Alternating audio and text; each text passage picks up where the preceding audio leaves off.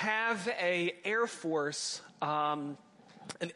base, and it's the fighter jet Air Force base. And so we get to see the F-16 fighter jets coming in and out all day long. It's pretty fun. I have a picture of my family for you guys, only for you. It's exclusive. The other two I forgot, so don't tell my wife. But this is my wife, Mary, and then we have 4 children. Ella is the oldest, and then Elijah is our 5-year-old, Elena, the 2-year-old standing up, and then Ezra is 4 months right now. And when we asked Elijah what he thought we should name the baby, he said, Marshmallow Thundershock. We said, explain. And he said, marshmallows are sweet and they're squishy. We were like, okay, all right. We didn't go with that. We went with Ezra. But if you look at him, he has the resemblance of Elmer Fudd. And so if his hair will hold off for Halloween, he's going to be Elmer Fudd, I think. I think we're going to go with that. Well, that's them. And it is really, I was just sitting down watching your very talented teens and just being amazed at God's grace to you as a church. And I hope you realize just how blessed of a congregation you are. And how we all are, right? If we have put our faith in Jesus Christ.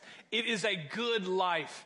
And the moment that we forget that we are simply broken, fallen people saved by grace, and it is Jesus who makes all the difference, we're in trouble. I was driving up yesterday. I haven't told the story to either one, so this is, again, exclusive to you.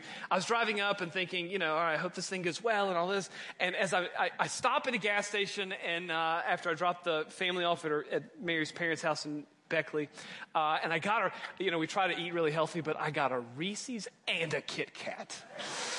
Don't tell my wife. And so I'm driving, I'm eating all these things on the way, and I'm thinking about it the whole week, but I dropped a piece and didn't know it, and it slid underneath my leg and got hot. And then I showed up, and I'm meeting Mark, and I go to get back in the van because he's going to take me and show me around the property, and I look and I see the thing, and I've had this brown spot on the back of my pants. And I just realized, God, you're gracious. You're just really, really gracious. If you have your Bibles open, we probably should move on. If you have your Bibles, open with me to Daniel chapter 1. Daniel, unlike myself, is going to be very talented and gifted. And we're going to look at his life on this Teen Sunday and see what the Lord can teach us and do in our lives today. So as you open to Daniel chapter 1, let me pray and we'll begin. Heavenly Father, Lord, we thank you for your word. And we know that it is you who make all the difference. And we are just so grateful for your mercy to us. Lord, I do ask that you would bless your word this morning and you would use it in our lives and you would just really change us to be more like your Son, Jesus Christ. And this we pray in Jesus' name. Amen. It says in verses 1 through 7, in the 3rd year of the reign of Jehoiakim, king of Judah, Nebuchadnezzar, king of Babylon, came to Jerusalem and besieged it. And the Lord gave Jehoiakim, king of Judah, into his hand with some of the vessels of the house of God, and he brought them to the land of Shinar, to the house of his God, and placed the vessels in the treasury of his God. Then the king commanded Ashpenaz, his chief eunuch, to bring some of the people of Israel, both of the royal family and of the nobility, youths without blemish, of good appearance, skillful in wisdom, endowed with knowledge, understanding learning, and competent to stand in the king's palace, to teach them the literature and language of the Chaldeans. The king assigned them a daily portion of the food that the king ate and of the wine that he drank, and they were to be educated for 3 years. At the end of that time, they were to stand before the king. Among these were Daniel, Hananiah, Mishael, Azariah, Azariah of the tribe of Judah. And the chief of the eunuchs gave them names. Daniel he called Belteshazzar, Hananiah he called Shadrach, Mishael he called Meshach, and Azariah he called Abednego. The background of this this text that we have here, let me just take a moment and just describe it a little bit to you. So what is happening in the world is Assyria, who is the major world power of the day, has declined to the point that the two other major world powers, Egypt in the south and Babylon to the east, want to kind of take that area. And so these two have trash talked enough, and they've sent, ambassadors back and forth and whatever. And so now it's time to fight. The year is 605, and these two go together. Egypt comes through Israel up to the north above them in the Syria area, and they clash, and it's a huge battle, and there's all kinds of historical documents written about it. And in 605, Babylon whoops them, right? Just like destroys them. So Egypt comes back down through Israel, retreating, but telling Jehoiakim, hey, stick with us. We're not running away. We're just regrouping. Keep the tax money coming. But Babylon's right on their heels. And as Babylon comes down, they win another victory, and they enter Israel, and they begin to conquer and besiege and overtake Jerusalem. And as they do that, Nebuchadnezzar's father dies. The king of Babylon dies. It's in August. Nebuchadnezzar knows he has to go home before another son or a stepson or some other government official tries to take control or assassinate him. So he runs back home as fast as he can. But on his way, he takes the vessels of the house of God to say, my God's better than yours. I'm victorious. My God's victorious. Yours is a failure. And I'm going to take your goods and your vessels with me. Also, I'm going to take the very best of your men. That way, even if you feel like at some point you politically can break away, you can't, because I'm only going to leave you losers, and I'm going to take the best of the royal family and the best of the nobility and the smartest and the giftedest and the most handsome. I'm going to take all those guys with me, and thus Daniel makes his way to Babylon. And much like a lot of you, all of us really, we are under some tremendous cultural pressure, right? But I don't know if it's as intense as Daniel's. Let me just give you a few of the things, just remind you of a few of the things Daniel had to go through. Daniel has a new location. In fact, Daniel will never again live in Israel for the rest of his life. He will see more of the Jews come to Babylon, and even as they make their way home, Daniel will not. At least we don't think he does. Second, Daniel's given a new education. He's given a new cultural worldview. When they say in verse 4 here that they were going to teach him literature and the language of the Chaldeans, they didn't just mean they were going to make him read Dickens, or they're going to try to make him read some really famous old Chaldean guys. What they mean is, we're going to teach you astrology and how to read the stars. We're going to teach you astronomy. We're going to teach you all of the stories of creation, because we're the ones that got the story right. We're the ones that really know how the world began, and we know how life should go, and we know how you should live, and you're going to follow in our cultural footprint. They give him a new language. He has to learn the language of the Chaldeans. And it's not just like you got to be able to speak it and say, hey, bathroom, right? Where's the bathroom? He's got to learn it to the degree that he can write, as part of the government, legal documents, right? This is not, you can make it and you can talk to a friend and you can have a conversation. This is, you got to be able to really, really understand the language to the point of legal language. There's English, and then there's legal English. And I don't want to know that. But Daniel had to learn it. And he had 3 years to learn it. Daniel's going to law school in the most ungodly nation in the world. And if that's not pressure enough, you lose your language, you lose your home, you lose your culture, you lose your family. He loses his name. Do you see it, this last verse here? As if to top it all off, Daniel's name is no longer Daniel, but Belteshazzar. Daniel, whose original name meant God is the judge, or God will judge, is now changed to Baal, protect his life. Hananiah goes from Jehovah is gracious to under the command of a coup.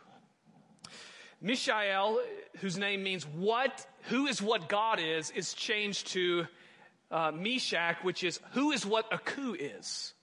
And the last one, Azariah's name, Jehovah has helped, has been changed to Abednego, or the servant of Nebo or Nego. They've lost it all. And you and I should just realize that we live in a very similar culture to this, right? You're living in a culture where the general trend of life is to pursue things contrary to the God of the Bible. And you're in that world, right? I'm in that world. Certain cities have their own kind of general temptations or idols. So Hollywood would be mainly, glory and fame, and live for that.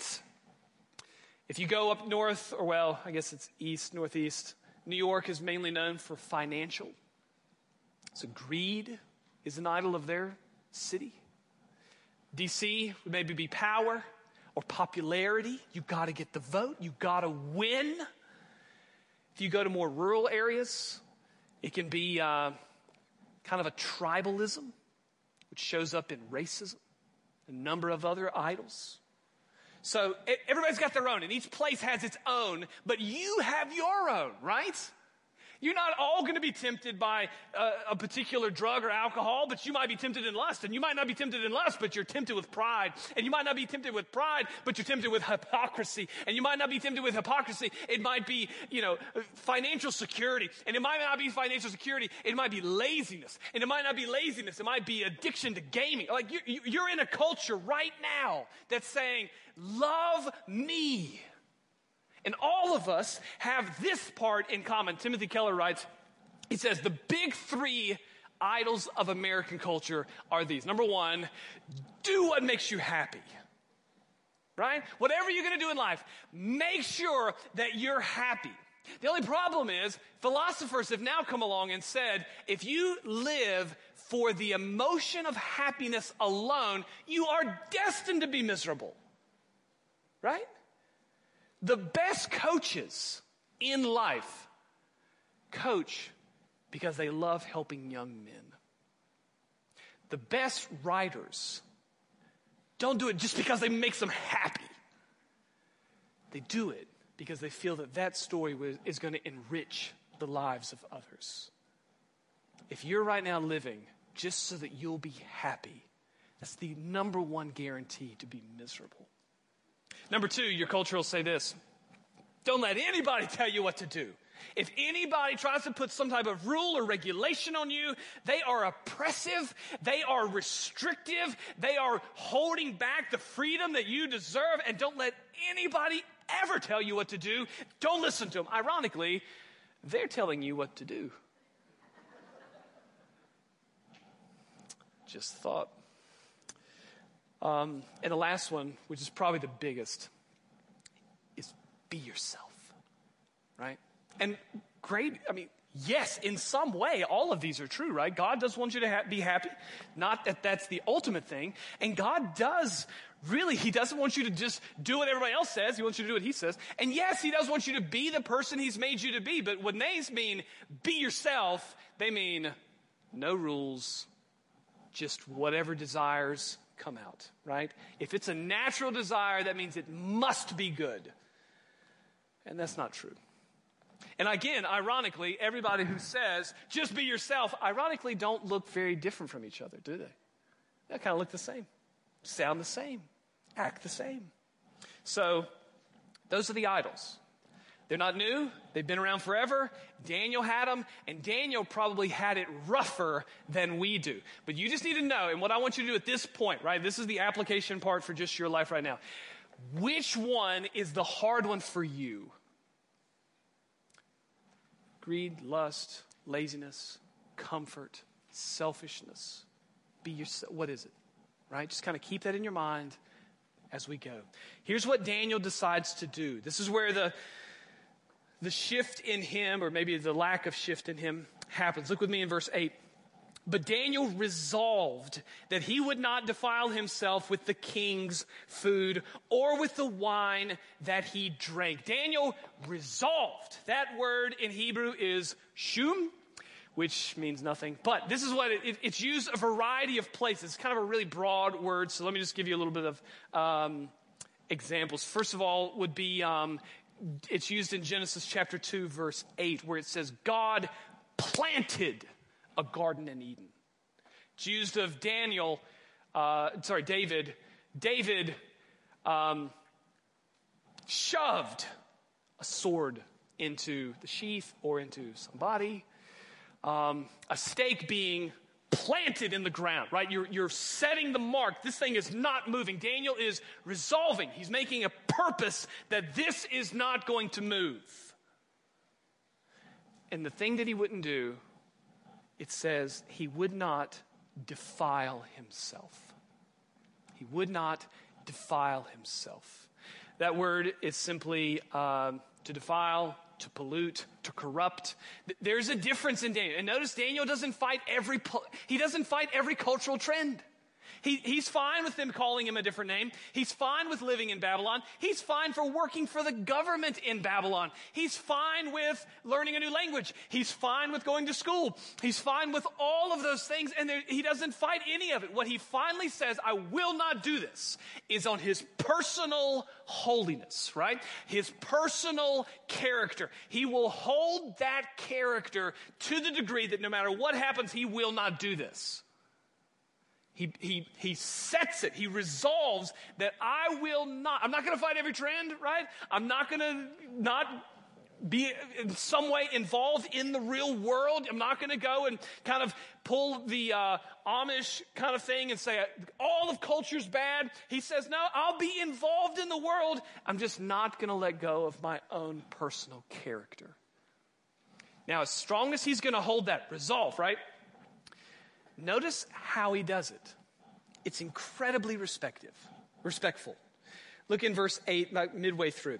Therefore he asked the chief of the eunuchs to allow him not to defile himself, and God gave Daniel favor and compassion in the sight of the chief of the eunuchs. And the chief of the eunuchs said to Daniel, I fear my lord the king, who assigns your food and your drink. For why should he see that you are in worse condition than the youths who are of your own age? For you would endanger my head with the king. This guy is so afraid he thinks if Daniel looks bad, he's going to die. That's how much he is in fear of the king. Verse 11, Then Daniel said to the steward, whom the chief of the eunuchs had assigned over Daniel, Hananiah, Mishael, and Azariah, test your servants for 10 days. Let us be given vegetables to eat and water to drink. Then let our appearance and the appearance of the youths who eat the king's food be observed by you, and deal with your servants according to what you see. He listened to them in this matter and tested them for 10 days. And at the end of 10 days, it was seen that they were better in appearance and fatter in flesh than all the youths who ate the king's food.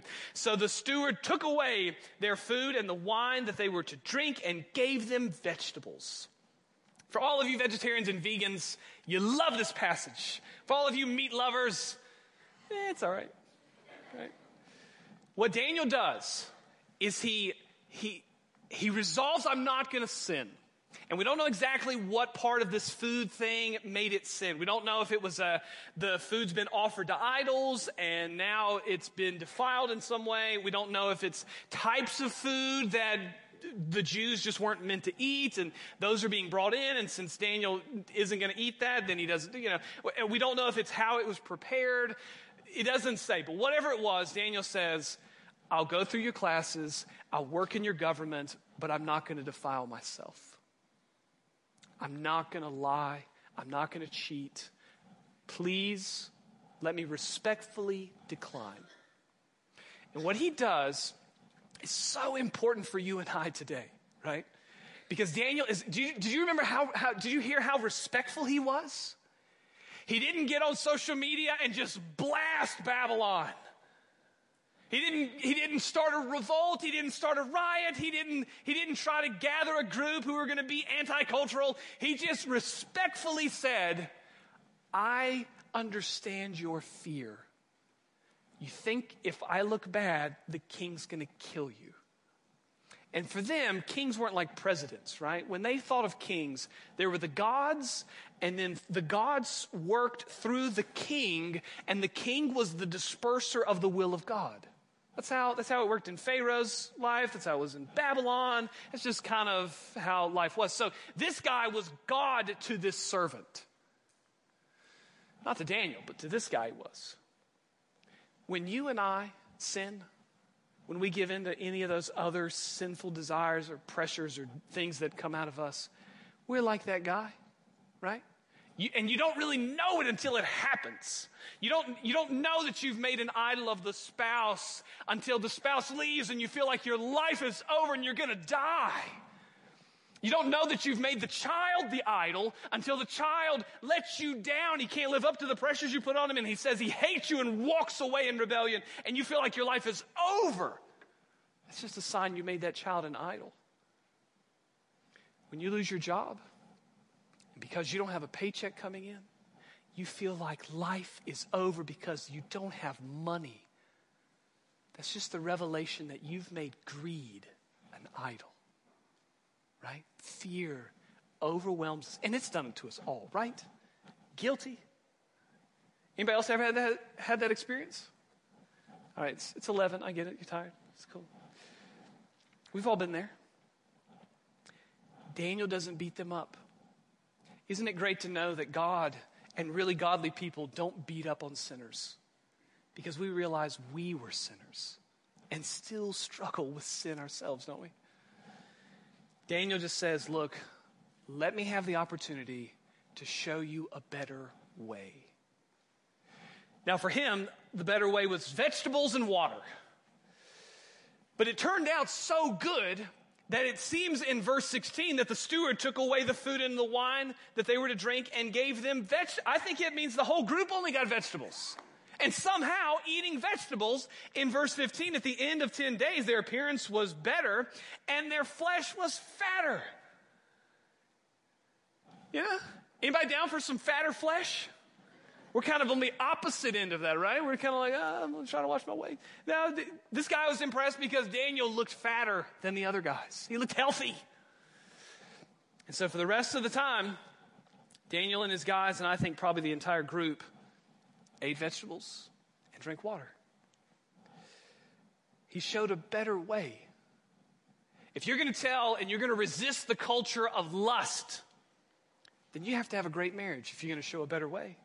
You can't say, that's terrible, and then your marriage be just this awful, this pit of just venom. You can't say to the world, look, don't love money, but when you don't have any, you fall apart. You got to be able to say, look, okay, I don't know how God's going to provide, but it's going to be amazing, and I'm going to trust him for it, and it's going to be incredible. Now, you don't have to feel like that excited about it, because it's still scary. But in your heart, there has to be a better way, right? Has to be a better way. If you're going to say, loving these other things are going to hurt you, you've got to show a better way. Church, we've got to do a better job of that. There's that old saying, it's really old, and I don't remember exactly where it came from, but it's, you attract more flies with honey than vinegar. You ever heard that? It's really old country stuff. My mom came from like farming and my dad's mechanics. So, you know, we grew up on like little sayings like that. But that's true. Right? You got to show a better way.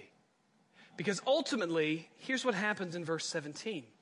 After Daniel does this, after Daniel devoted himself and resolved that he would not defile himself, and he does it respectfully, verse 17, as for these 4 youths, God gave them learning and skill in all literature and wisdom, and Daniel had understanding in visions and dreams. And at the end of that time, when the king had commanded that they should be brought in, the chief of the eunuchs brought them in before Nebuchadnezzar, and the king spoke with them, and among all of them, none was found like Daniel, Hananiah, Mishael, and Azariah. Therefore they stood before the king, and in every matter of wisdom and understanding about which the king inquired of them, he found them 10 times better than all the magicians and enchanters that were in all his kingdom. And Daniel was there until the first year of King Cyrus. God blesses him, right? And when you decide you're going to follow the Lord, teenagers, when you decide you're going to follow the Lord, God, I promise you, will bless you.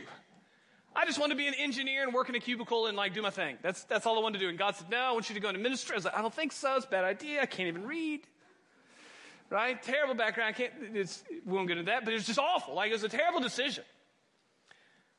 But you just trust him, and you just go and you obey, and all of a sudden you realize, man, God's smarter than me. Right? He's got it. He knows what he's doing. And he begins to bless. And he blesses more. And he blesses more. And that is a beautiful thing. And Nebuchadnezzar found these guys 10 times better than everybody else.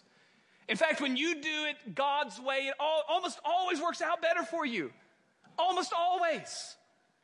If you want to be in business, if you're ethical and appreciative and on time, and you call people back and you do what you say you're going to do, that word spreads and you get more business. Because you're just being the type of person God wants you to be. When you use a cell phone the way a cell phone's meant to be used, it works really great. But if you try to make it a doorstop or a hammer to hit something with, or you think it's a good thing that should hang on your window and you sling it and try to make it stick, that's a terrible use. And you're going to break it. And if you think that you know how to run your life better than you think God knows how to run your life, you're just going to hurt yourself. Listen, I've learned this from my own life and from the lives of others. Nobody's going to wreck your life like you will. Nobody's going to wreck you. Many of you have been sinned against, and some have been victims of terrible things, but nobody's going to wreck your life like you will. When you decide that you're not going to try to go your own way, but you're going to be willing to follow God's way, he blesses. At the same time, this is the rest of the story. Expect the trials to increase. When it says here in verse 20 that in every matter of wisdom and understanding which the king inquired of them, he found them 10 times better than all the magicians and enchanters that were in all of his kingdom. Don't think that didn't go unnoticed. Why in the world would Nebuchadnezzar have defeated Jewish boys in his cabinet of advisors if he was already the king of the world, right? Like, why wouldn't you just trust your own Babylonian guys? It doesn't say, but there's some reason why he's bringing in new blood into the government. Maybe he didn't trust those guys. Maybe he knew them too well, but he's bringing in new blood. And the magicians and the enchanters are definitely not going to like that. The older men aren't going to like their youth. The Babylonians aren't going to like their race. The magicians and enchanters aren't going to like their giftedness. And if you're going to be a Christian, you're going to resolve to follow God's way, you better expect that not everybody's going to like you. They're not going to like you. Some will, right? It's going to be mixed. But just be ready for that. But Daniel's not alone in this. And you're not alone in this either. You see, we have a Savior who lived the perfect life that you and I couldn't live. To the letter, right? Perfect joy, perfect peace, perfect holiness, perfect righteousness, perfect love and generosity and sacrifice. And people in his own nation were so envious, they murdered him. Now, God had a bigger plan. And that sin brought about the greatest gift you and I could ever receive. That brought about the forgiveness of our sins as Jesus Christ died on the cross and rose again the third day. And friend, if you're here today and you don't know that Jesus, he has forgiveness for you and he has love for you and he did that on purpose for you because he loves you.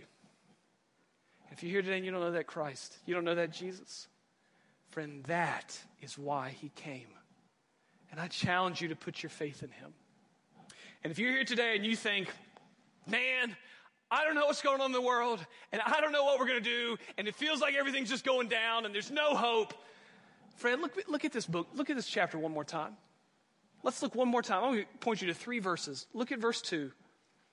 And the Lord gave Jehoiakim, king of Judah, into his hand. Look down in verse 9. And God gave Daniel favor and compassion in the sight of the chief of the eunuchs. And look in verse 17. And as for these 4 youths, God gave them learning and skill in all literature and wisdom. And Daniel had understanding of visions and dreams. This is how it ends, folks. God's in control of this whole thing. It wasn't that Nebuchadnezzar was better than the Lord and his gods were better than the Lord. The Lord gave the battle victory to Nebuchadnezzar. He just gave it to him. And then God gave Daniel favor with the chief of the eunuchs. And then ultimately God gave Daniel and his friends these blessings. You see how this is all working together? You have Nebuchadnezzar, who appears to be greater than the Lord. He takes his vessels, he takes his men, he takes his city, he takes its king, he takes everything. And it appears on the surface that everything is bad and Israel has no hope in the future and it's all over for them. But by the end of chapter 1, this has already begun to shift. Nebuchadnezzar has now been given over to the wisdom and advice of Daniel and Azariah and Mishael. And I always forget the first guy. It's all right, that dude. Nebuchadnezzar's ear is now being pulled by these guys. So if you're like we can become, and you look around and you say, I don't think it can get any worse. God's in control of that. And I don't know how any young person, I don't know how any teenager, and I feel so bad for what you guys have to go through, and I don't think anybody can handle this kind of weight and pressure and all the cultural tension that's going on. God's got that, right? He's got it. And there's going to be men like Daniel and women like this who are just going to rise up, and it's not the end. This isn't the end. It's not like everything's going down. Because God is on the throne. And you can trust him. Jesus says to his church, I will never leave you, and I will never forsake you. In church, we got to trust him in that. So with your heads bowed and eyes closed, 4 questions I have for you. Number 1, what cultural pressure is Satan trying to get you with right now? What sin, what distraction is weighing you down right now? Lust, greed, the praise of man, acceptance, ease and comfort, right? Whatever it is, I want you to think of that. Whichever one is right now the most tempting to you. Second, I want you to resolve in your heart this morning before you leave that you will not defile yourself with anything that this culture wants to throw at you. Third, how can you do that respectfully? You're in a job where the boss wants you to fudge numbers. How do you do it respectfully? You're in a place or a relationship where it's becoming more physical. How do you respectfully get out of that? How do you carefully, or maybe not so carefully, get out of the sins of laziness and sloth? They're all real. And the last thing, some of you are here today and you're thinking, man, if I let go of that person or that thing or that whatever, that's my life. That's my life. I can't let go of that. Friend, that's an idol. And Jesus Christ died to show you that there's not just another way. There is a better way. He says, I came that you might have life and you might have it more abundantly. So friend, today, let go of the idol that you're holding on to so hard and trust in your Savior. Don't leave today without knowing him as your personal Savior. Heavenly Father, Lord, we give this text to you. We give our hearts to you. Lord, work in us however you see fit. We pray this in Jesus' name. Amen.